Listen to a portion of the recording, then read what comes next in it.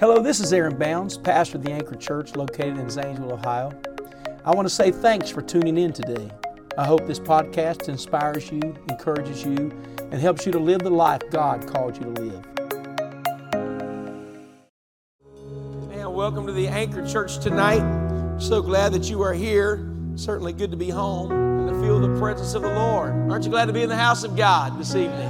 Praise God, praise God.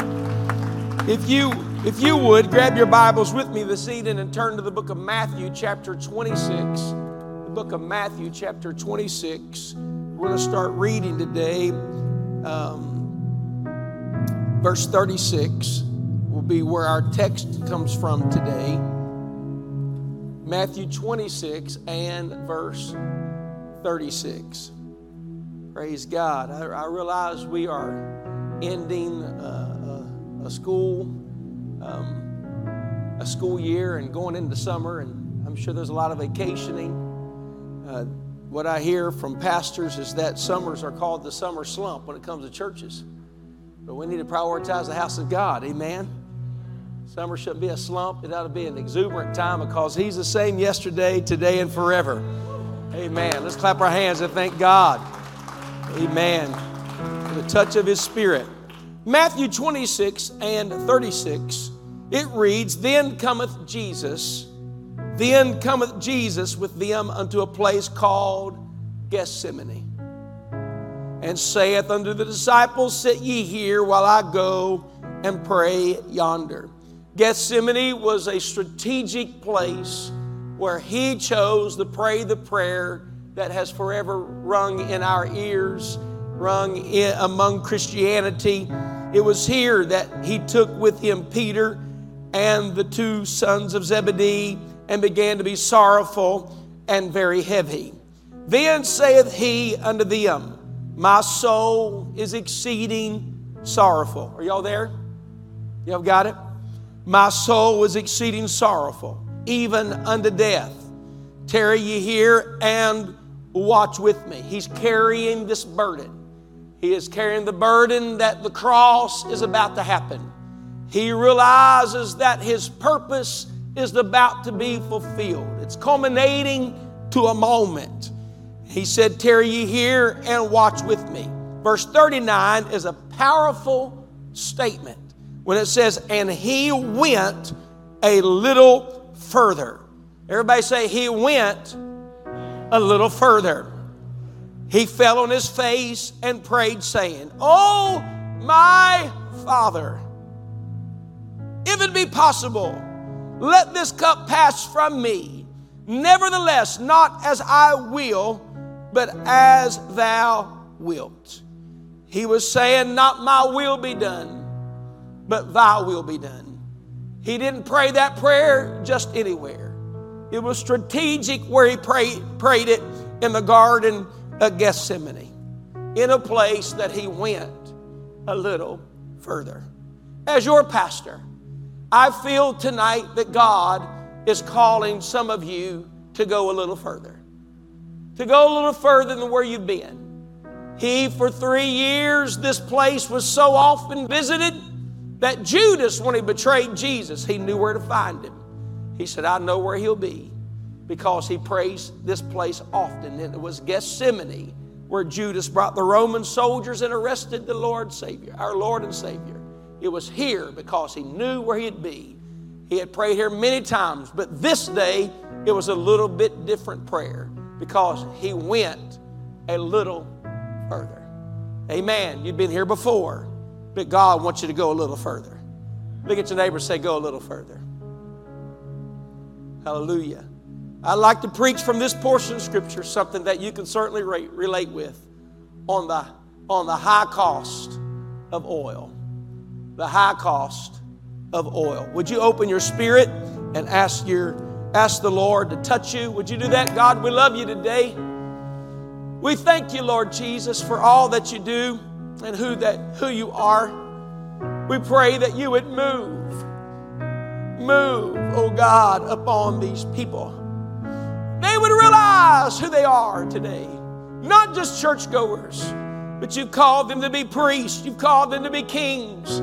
Lord, unto you, O God, I pray for greatness to settle upon this congregation tonight. Let there be healing, but let there be a call of God. In Jesus' name we pray. And everybody says amen. Clap your hands before you're seated and give God a high praise. Hallelujah. You may be seated. I come to you today, want to talk to you about oil. Oil prices are up, I hear. Not only do I hear, I'm living it out. When I was in California a couple weeks ago, it was $6.20 some a gallon. But when I got home and it was $4.50 a gallon, it didn't make me feel any better. I can still feel the pain of that. I'm talking to couples, families. It's changing the way we think. Inflation is up. And gas prices, everything, your stuff delivered to your door, going to the grocery store, you got to think, how many cars are we taking to church tonight? When you got kids that drive and wife that drives and you drive, you start thinking different. When you're getting ready to go on the vacation, you start calculating gas mileage. But truth of the matter is, I haven't come to preach about your fuel in your car. I haven't. Come to talk about a different oil. You find in Scripture there was something very, very valuable, and it was oil. It was olive oil. Oil was used as different things, many different uses. In Revelation 3, he talks about oil. You'll find that David said in Psalms 23, he anoints my head with oil. He's not talking about petroleum. He's talking about olive oil. Olive oil has much significance because of what it represents. A person's wealth could be based upon how much oil they have in their house in that day. Oil was used as a light to burn. It was used in lamps to burn. Jesus even paralleled us being saved and the filling of His Spirit to oil in our lamp. It was oil that was used to make your skin smooth. Oil was used for cooking. Oil, mostly significantly, was used to represent healing. Oil. You'll find that we have talked about it many times because the woman that was broken before the Lord, she was known as the woman with the alabaster box of oil. She broke the box, an alabaster box, and when she broke it over him and anointed his head, she didn't just dab him, she broke it over him. That's powerful itself. And a study says that when he said it was worth 300 pence, that it was nearly a year's wage. That oil was not cheap. She didn't pour something cheap over him. But she was saying, my future's in you. When she broke that oil over him and that oil began to run down, people in the other room started saying, something's changed, something's happened.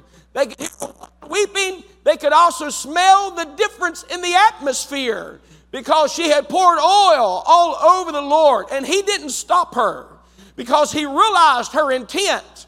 Her intent was to anoint him, was to pour worship over him. She realized how valuable he was. So can I stop here for a moment? We don't predicate our worship based upon Sunday or Wednesday. We predicate our worship based upon who he is. And he's worthy of our praise. He's been good to me. Amen. If it hasn't been for the Lord, how many know he's our ticket out of this old world? Without him, we're lost tonight. Praise God. And we sing about it. The famous song now is, you don't know the cost of the oil in my alabaster box. And the song portrays, that's written by Sister Janice Showstrand from Newark. She wrote this song talking about the cost of oil. And she's talking about, don't judge my praise if you don't know where he's brought me from. He has been everything to me. He's done a lot. That's why I praise him the way I do. You might look across the aisle and somebody's standing there weeping. You might look on the front row and somebody's just leaping before the Lord. You might see somebody shout amen or hallelujah. It's a pouring out of our praise, because if it hadn't been for the Lord on my side, is there anybody that says he brought me out? He's done something for me. Oil was compared to worship. But in this great story that Jesus says, no matter where the gospel preached, they're going to talk about this woman that broke the oil, that broke the alabaster and poured the oil on him. He made it clear, no matter where the gospel's preached, they're going to talk about this woman and what he did. No preacher can help it. If he starts preaching, eventually he's going to talk about the woman that poured out the oil, because it was valuable to God what she did for him in preparing him for his death. Can somebody say amen? The significance of the story is that it was costly and she poured it on him. Oil is costly. It's not easily produced. The reason he's at Gethsemane, at this crowning, this apex moment, is because this is where everything changes. He takes his disciples to the Garden of Gethsemane. He prayed there many times. And when he gets there, he looks at James and John and Simon Peter. He says, I want you, I'm very heavy tonight. That's what he said. I'm sorrowful. I'm heavy. And he knew what he was going to pray. How many believe he knew what he was going to pray? He knew what was just ahead of him. His moment, the reason that he was born. Even when he was born, they brought him myrrh, frankincense, and gold. That was something you used to put on dead people. That's right, myrrh and frankincense. They would actually burn myrrh. And the smell of burning myrrh, even though it has a bitter taste, myrrh, when it is burnt, smells like vanilla. They would use that at funeral services to cover up the stench of death. And when they brought him myrrh, which was an expensive commodity or an expensive spice, they brought that to him. Also frankincense, representing that he would eventually die for them. How many believe that? When the woman anointed him with an alabaster box of oil, when she broke that over him, he said, "What you don't realize, she's done this for my burial." She was preparing something for his future. Jesus was healing people, knowing he was going to die.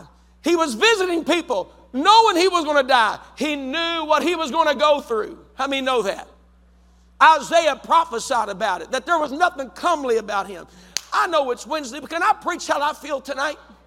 It's on a Wednesday night, but there's something powerful about Calvary. There's something powerful about what he went through.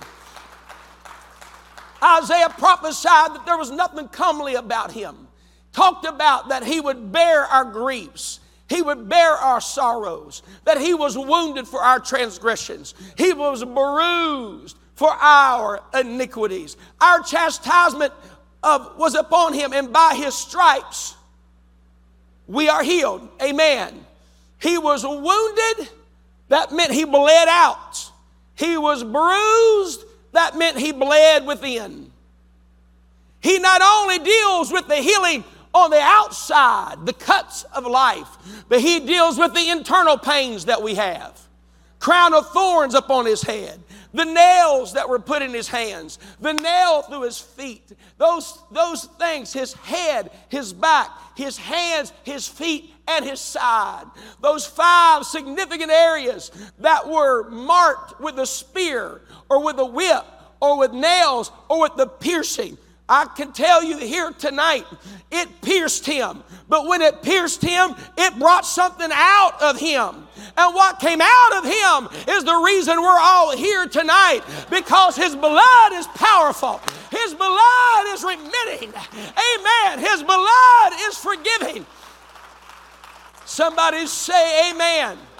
What came out of him is what has changed us tonight and has given us hope. Oh, what can wash away my sins? Nothing but the blood of Jesus. And what can make me whole again? Nothing but the blood of Jesus. I think we ought to stand for 10 or 15 seconds and thank him for his blood. Let's thank him for his blood tonight. Thank you for your blood. Thank you for your mercy. Thank you for your grace. Hallelujah. Hallelujah. I can't help but get stirred on a Wednesday evening. This Bible study that I'm preaching through tonight, I can tell you this right now, your salvation wasn't cheap. It cost somebody something.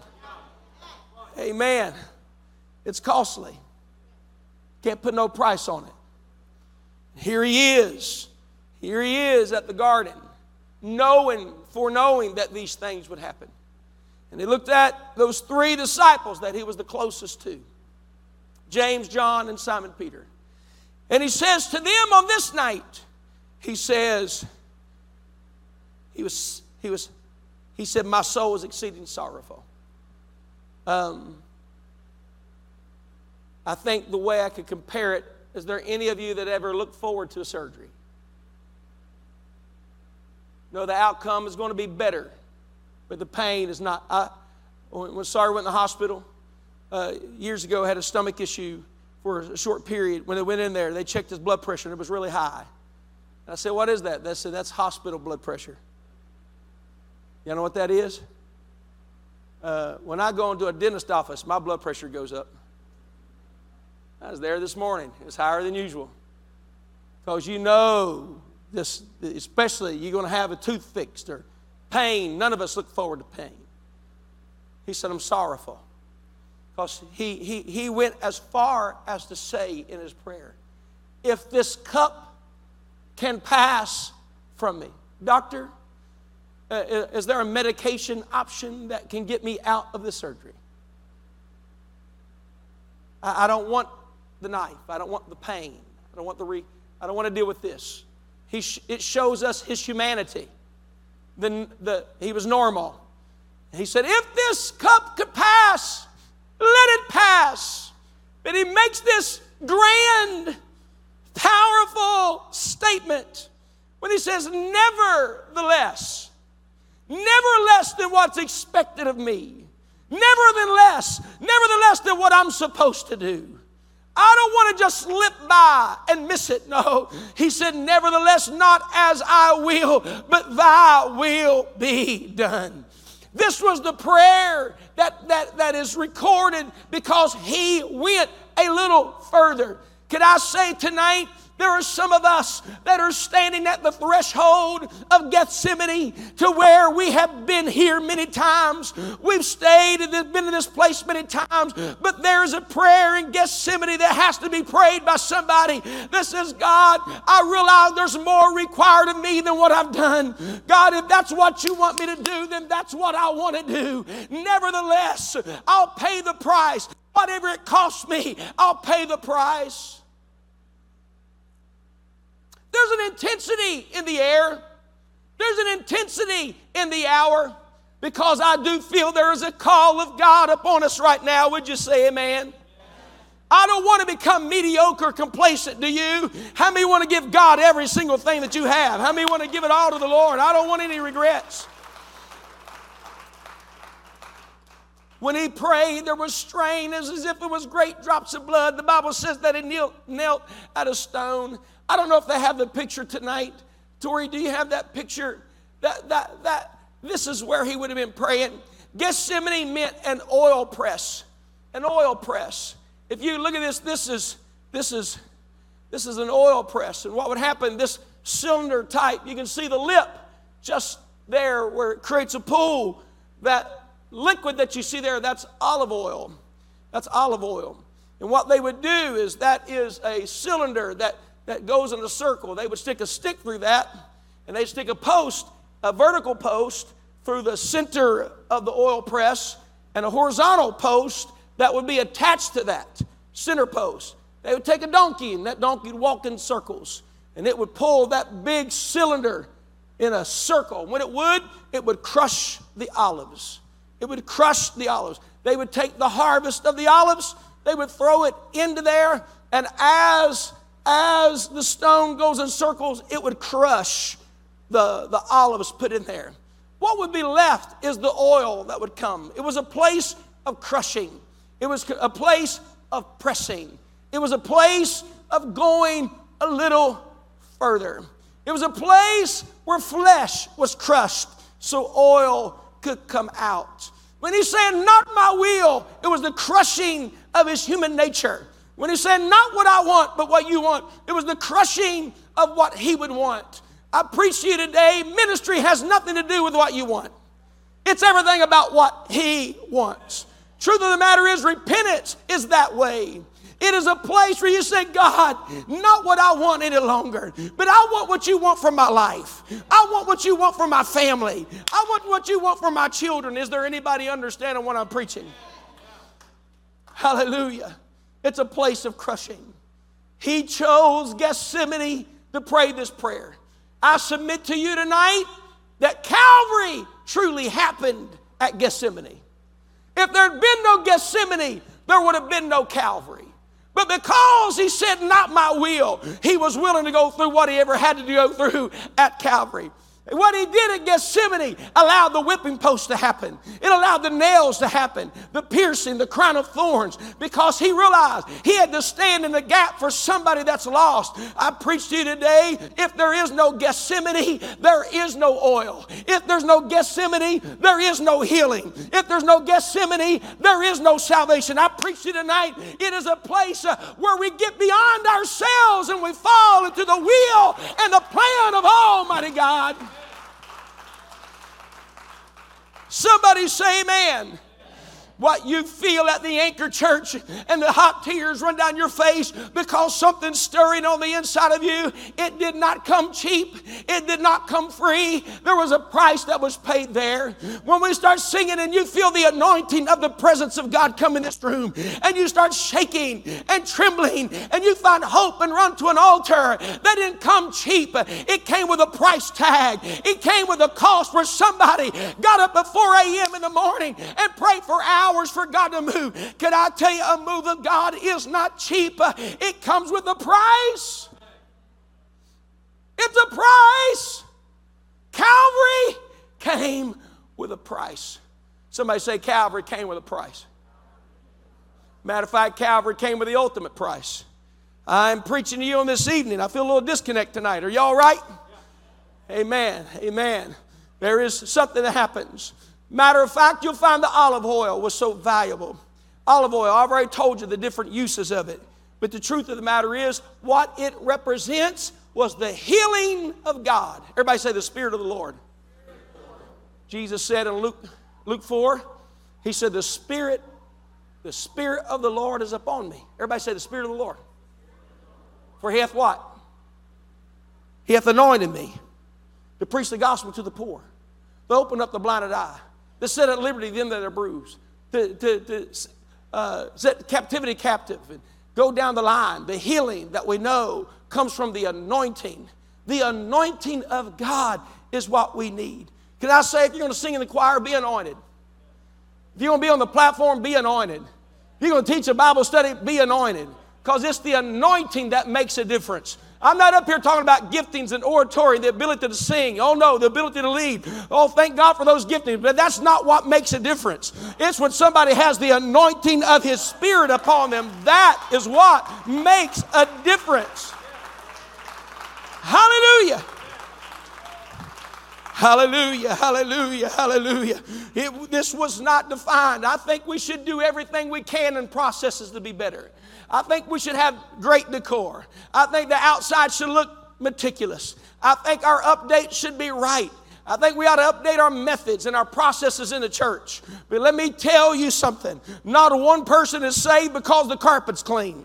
Not one person is saved because the lawn is manicured. Not one person is truly saved because the choir sang good or the preacher preached good. If somebody's saved, it is a miracle of heaven. It is a supernatural act of God that He can take a black heart, wash it with red blood, and make it whiter than snow. I come to preach to you tonight. It's not an accident that you're here. It's not an accident that you've been delivered. There was a price that took place.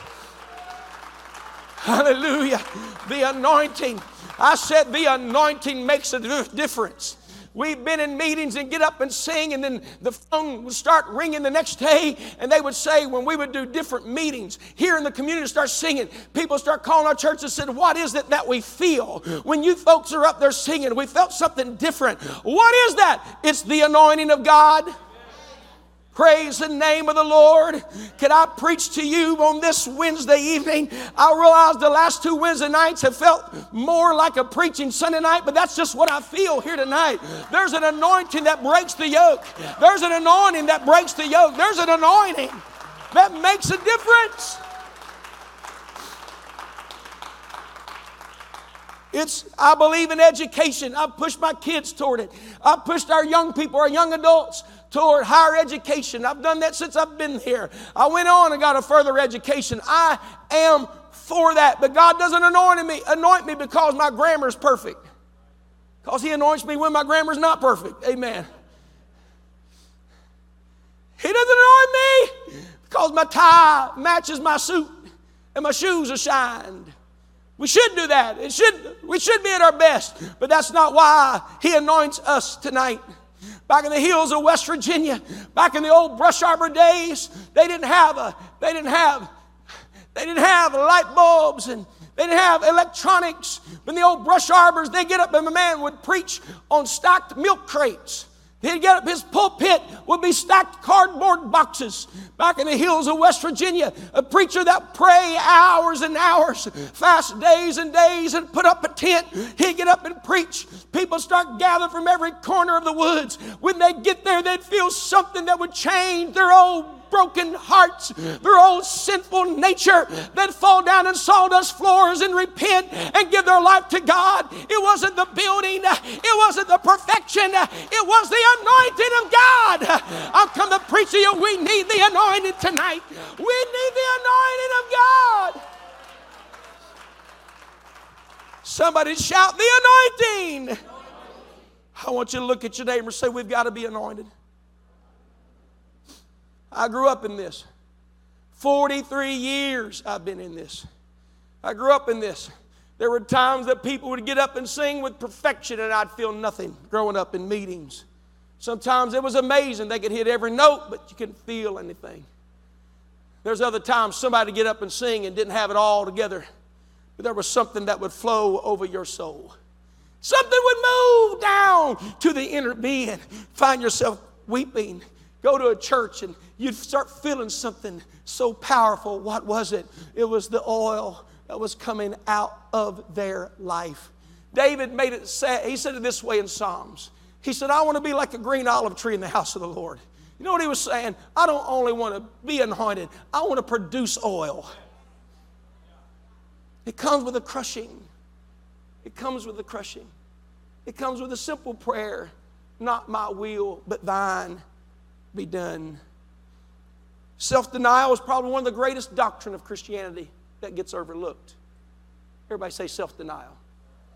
He said, you want to come after me? Deny yourself. Everybody say self-denial. You know what I learned? When you're born, the last thing you want to hear is the word no. 50 years later, the last thing you want to hear is the word no. I've called fast. People growl from the seat. I've heard them say, ugh. Whether it be media or food. Because we don't like to tell ourselves no. You can't have oil without self-denial. I'm not talking about just teaching Bible studies and knocking doors and hoping for a miracle. Oh no. You can produce oil. Let your life be such a life that it produces something. Some things only come out by prayer and fasting. Jesus was our example. He was our example. When He got down in that garden and He prayed, He's praying a prayer that every single follower should pray. Not my will. He's near an olive press. He's near an olive press, symbolizing what He was doing. He was producing anointing. That's what He was doing. In the Old Testament, they would anoint kings. They would anoint priests. They would anoint the utensils and the furniture of the tabernacle with anointed oil.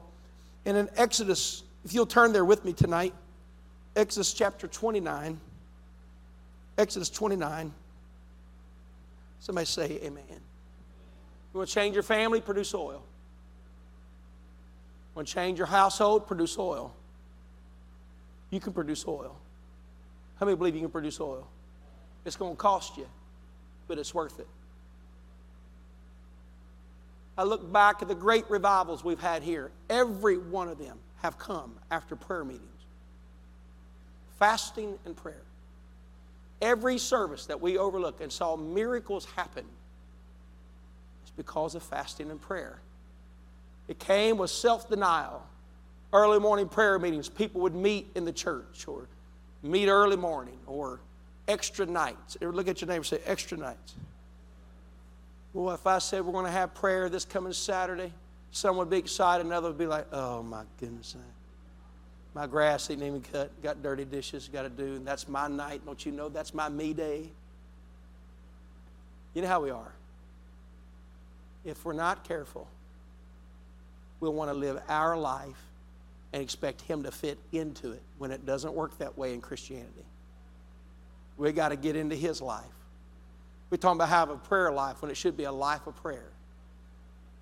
It should be something we flow with Him. And the Lord's going to visit some of you, maybe all, but certainly some. He's going to ask you to sacrifice. Not because He wants you to suffer, but He wants you to produce. There's something He wants to bring out of you. Oh, John the Baptist declared Him as the Lamb. But what you find after Calvary, you see Him come out as a lion. Because crushing will always produce power. He looked meek. They come against Him. The Bible says in Isaiah 53 the Bible says, He went before His shears dumb, like a sheep dumb before his shears. He opened not His mouth. He was quiet. He could have. How many know that? 10,000 angels could have delivered Him, but He didn't. He allowed them to crush Him. Like Gethsemane, Calvary was a crushing. They beat Him with a whip. It stirs me every time. I cannot imagine. I love Him so much.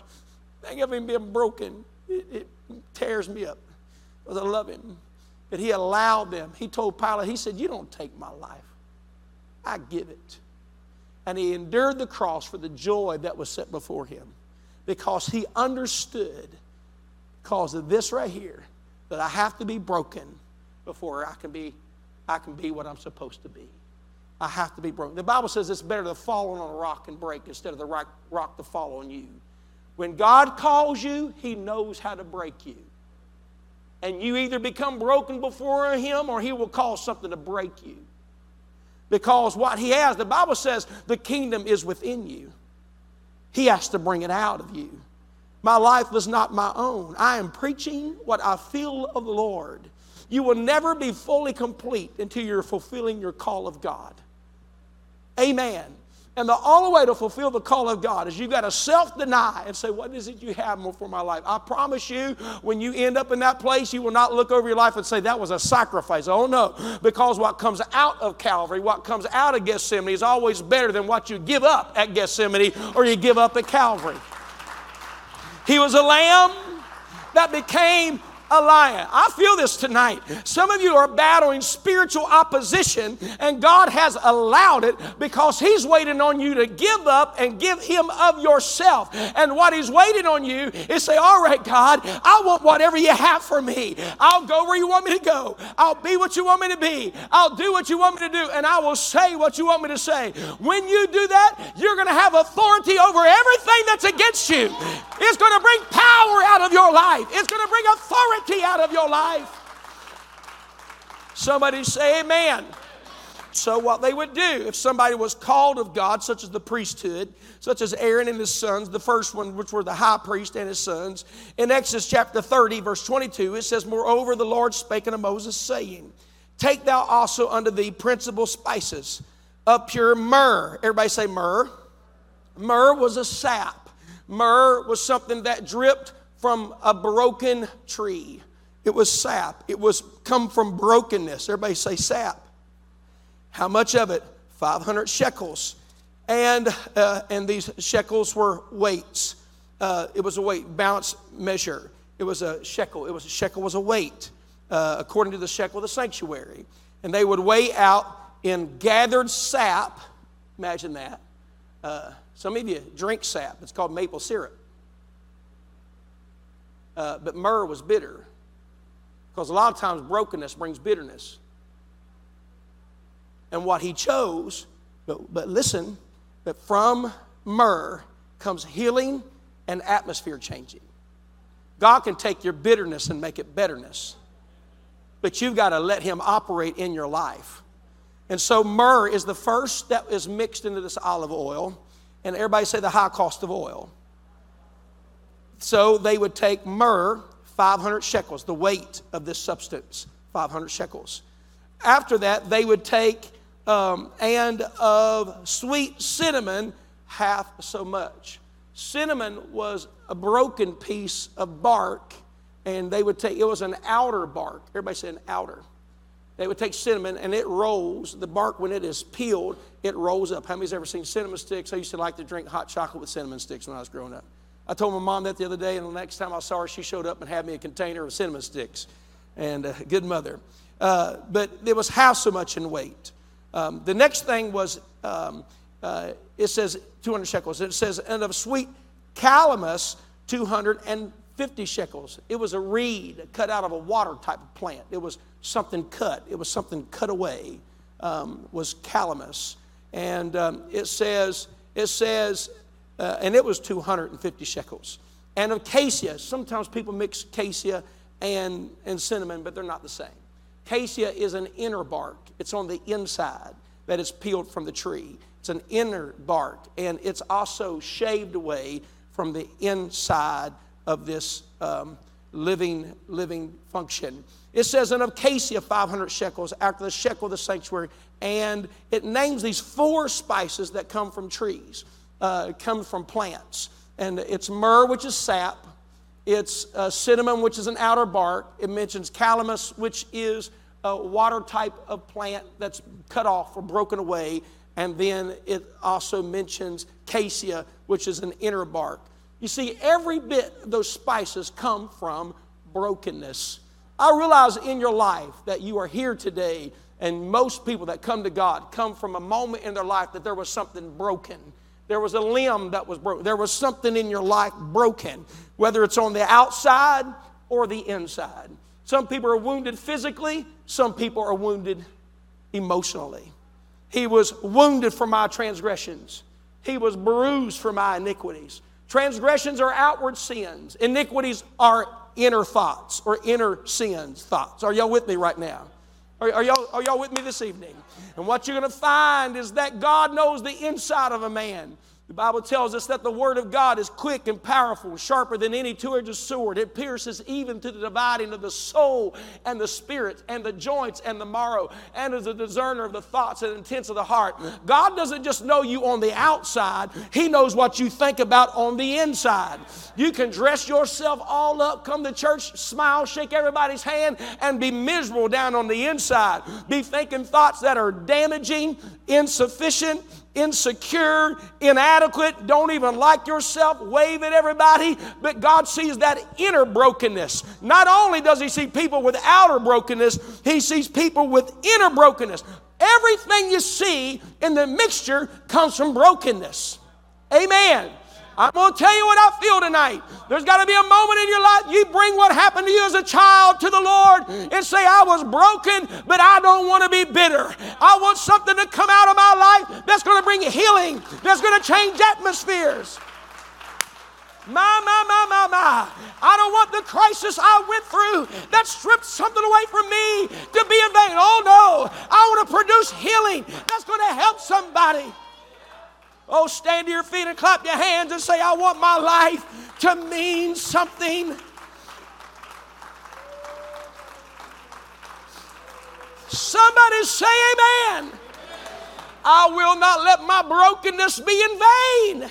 Something's coming out of my life. And so you'll find that one of the most powerful, remain standing, one of the most powerful things you can have is a testimony. This is what happened to me, but this is what God has done. It's Memorial Day weekend. You know what I think this weekend ought to be? It ought to be a reflection that says, I was bitter, but now I'm better. I was broken, but now I'm healed. I had this to happen in my life, but when I look over the light, God has changed it. God has fixed it. Brother Gators, come here. Come here, Brother Zion. Out of his brokenness came healing. Remember that. Out of brokenness comes healing. Out of his brokenness came healing. He was done wrong. He was despised and rejected. The Bible says he was wounded in the house of his friends. People that should have loved him turned on him. But instead of getting bitter, he allowed it to turn to oil. And now, instead of being bitter, he turned it to a ministry that we all show up even on a Wednesday and say, the Lord is good. Not just because it was written in the book, but because we've experienced it in our own life. You came in one way and you left different. Why? Because he allowed his brokenness to bring betterment. Somebody say amen. It costs something. It costs something. Woo! Just remain standing.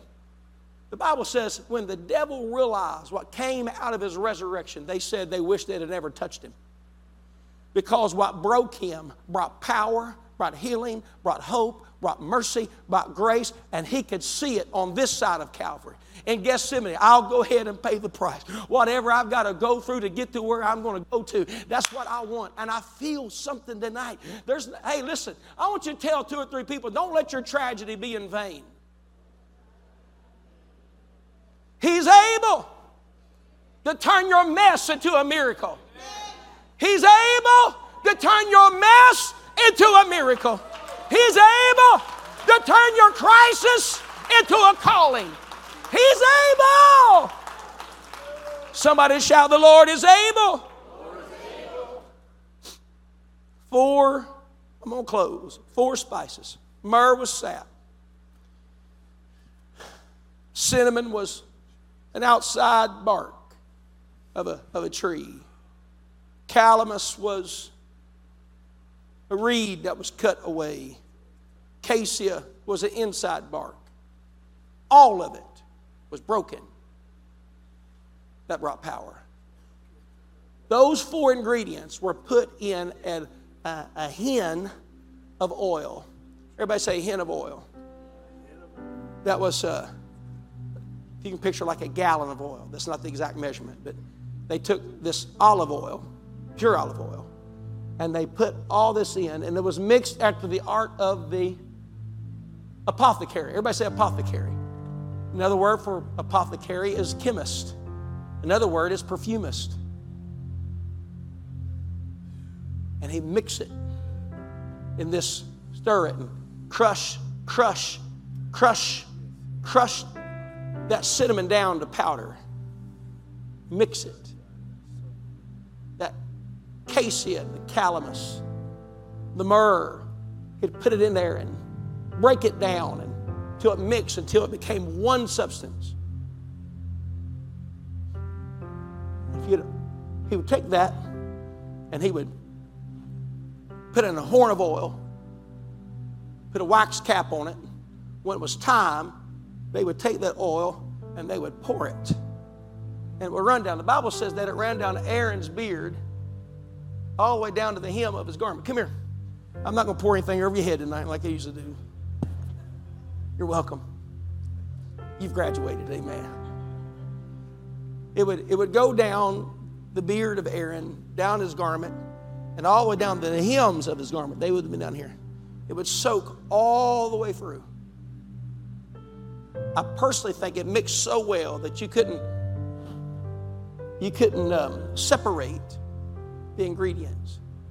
It was just one fragrance. It's like a whole life that now permeates an atmosphere change. So when it was poured over Aaron, now what represents now? He's anointed. Everybody say anointed. But when he came in, he didn't smell like everybody else. No one was to copy this and use it at home.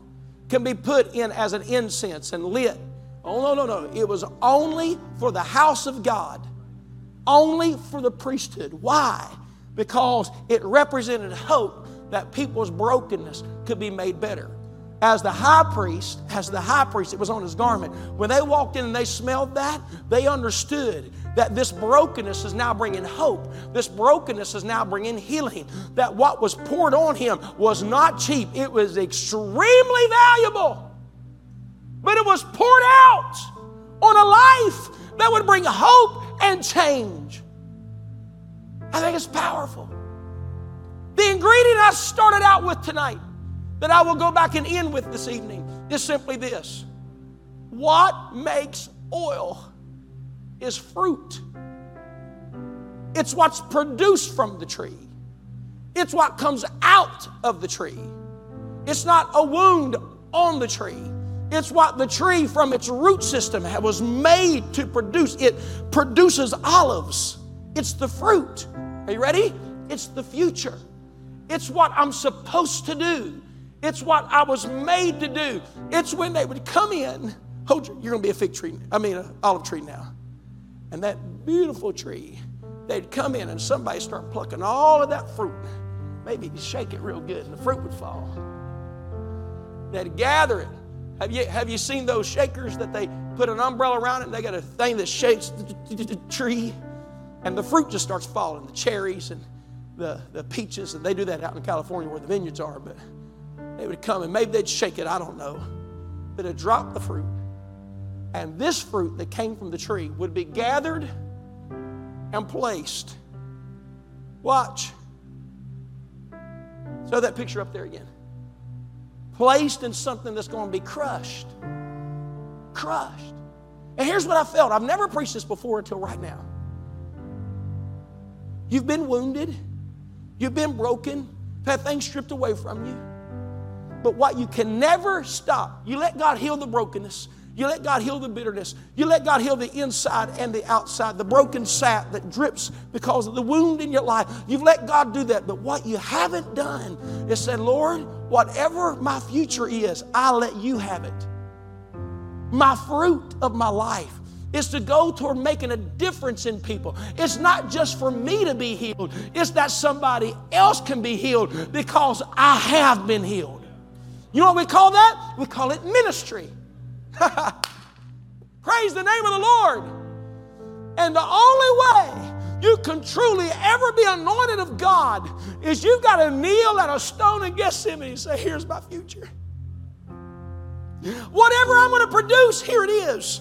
Whatever I'm going to be, whatever's supposed to come out of my life, I want it to be used for your kingdom, not my will. That's why he knelt in Gethsemane, because this is where the olive oil was made.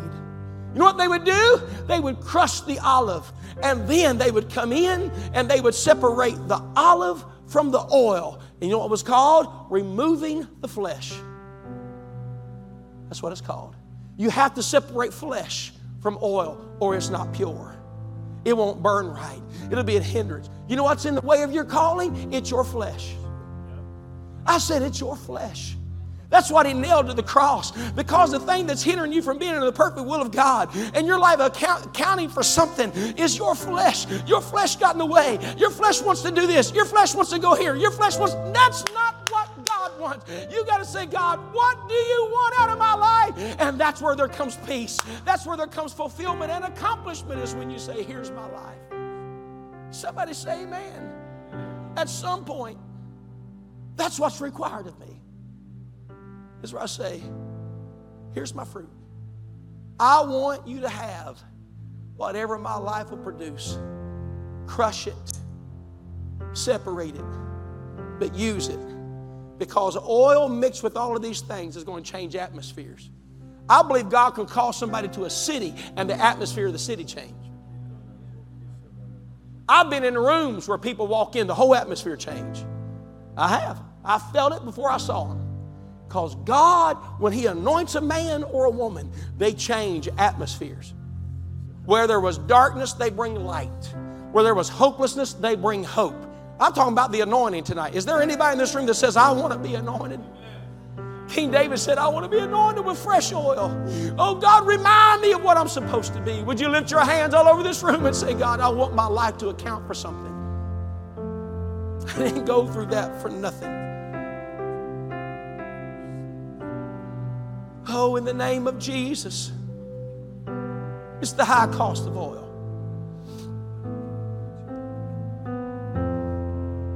High cost of oil. Oh, Pastor, they've got a powerful healing ministry. If you ever only saw where they come from and the prayers that they pray.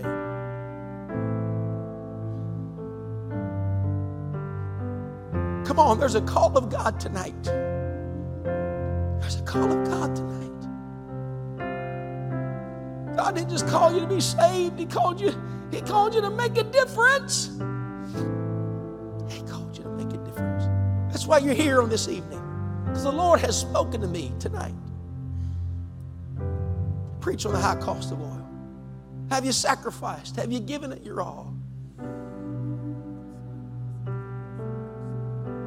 Let's all come to the altar tonight. Let's everybody in the room. Would you make your way to the altar? Would you do that with me and for the Lord? Everybody make your way. All we like sheep have gone astray. Somewhere we make a renewed commitment to the Lord.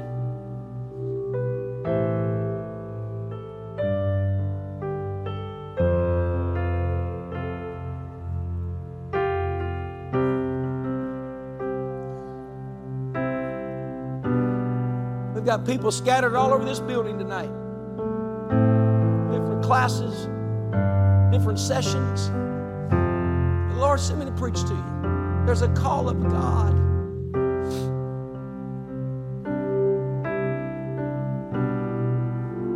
Hallelujah.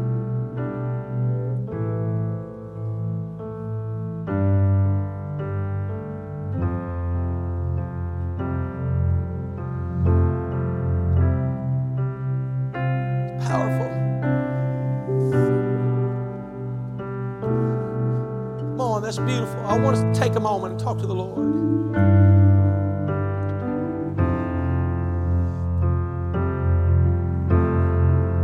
Let's all take a moment and talk to the Lord. I don't understand why I've gone through what I went through.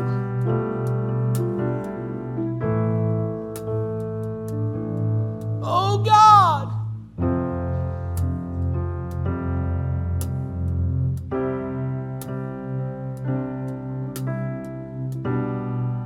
But I believe something's coming out of this. I'm going to help somebody. My life is going to count for something.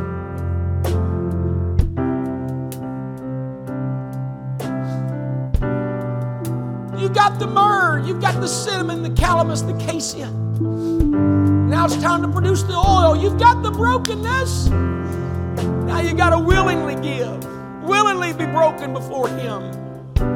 Here's my future. I give it to you. Everything I'll produce, God, I put it in your hands.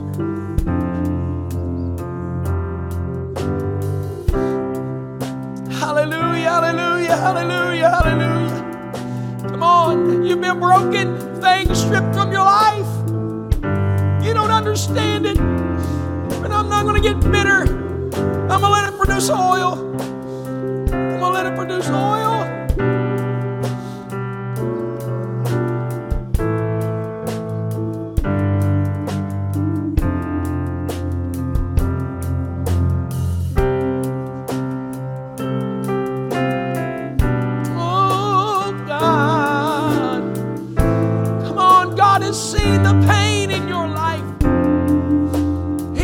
Brokenness in your life.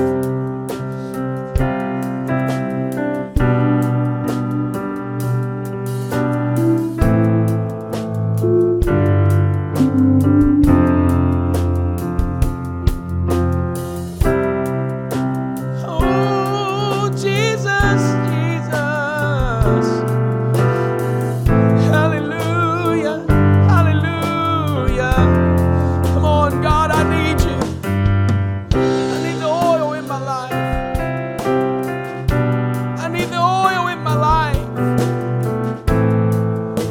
Spirit in my life. Oh,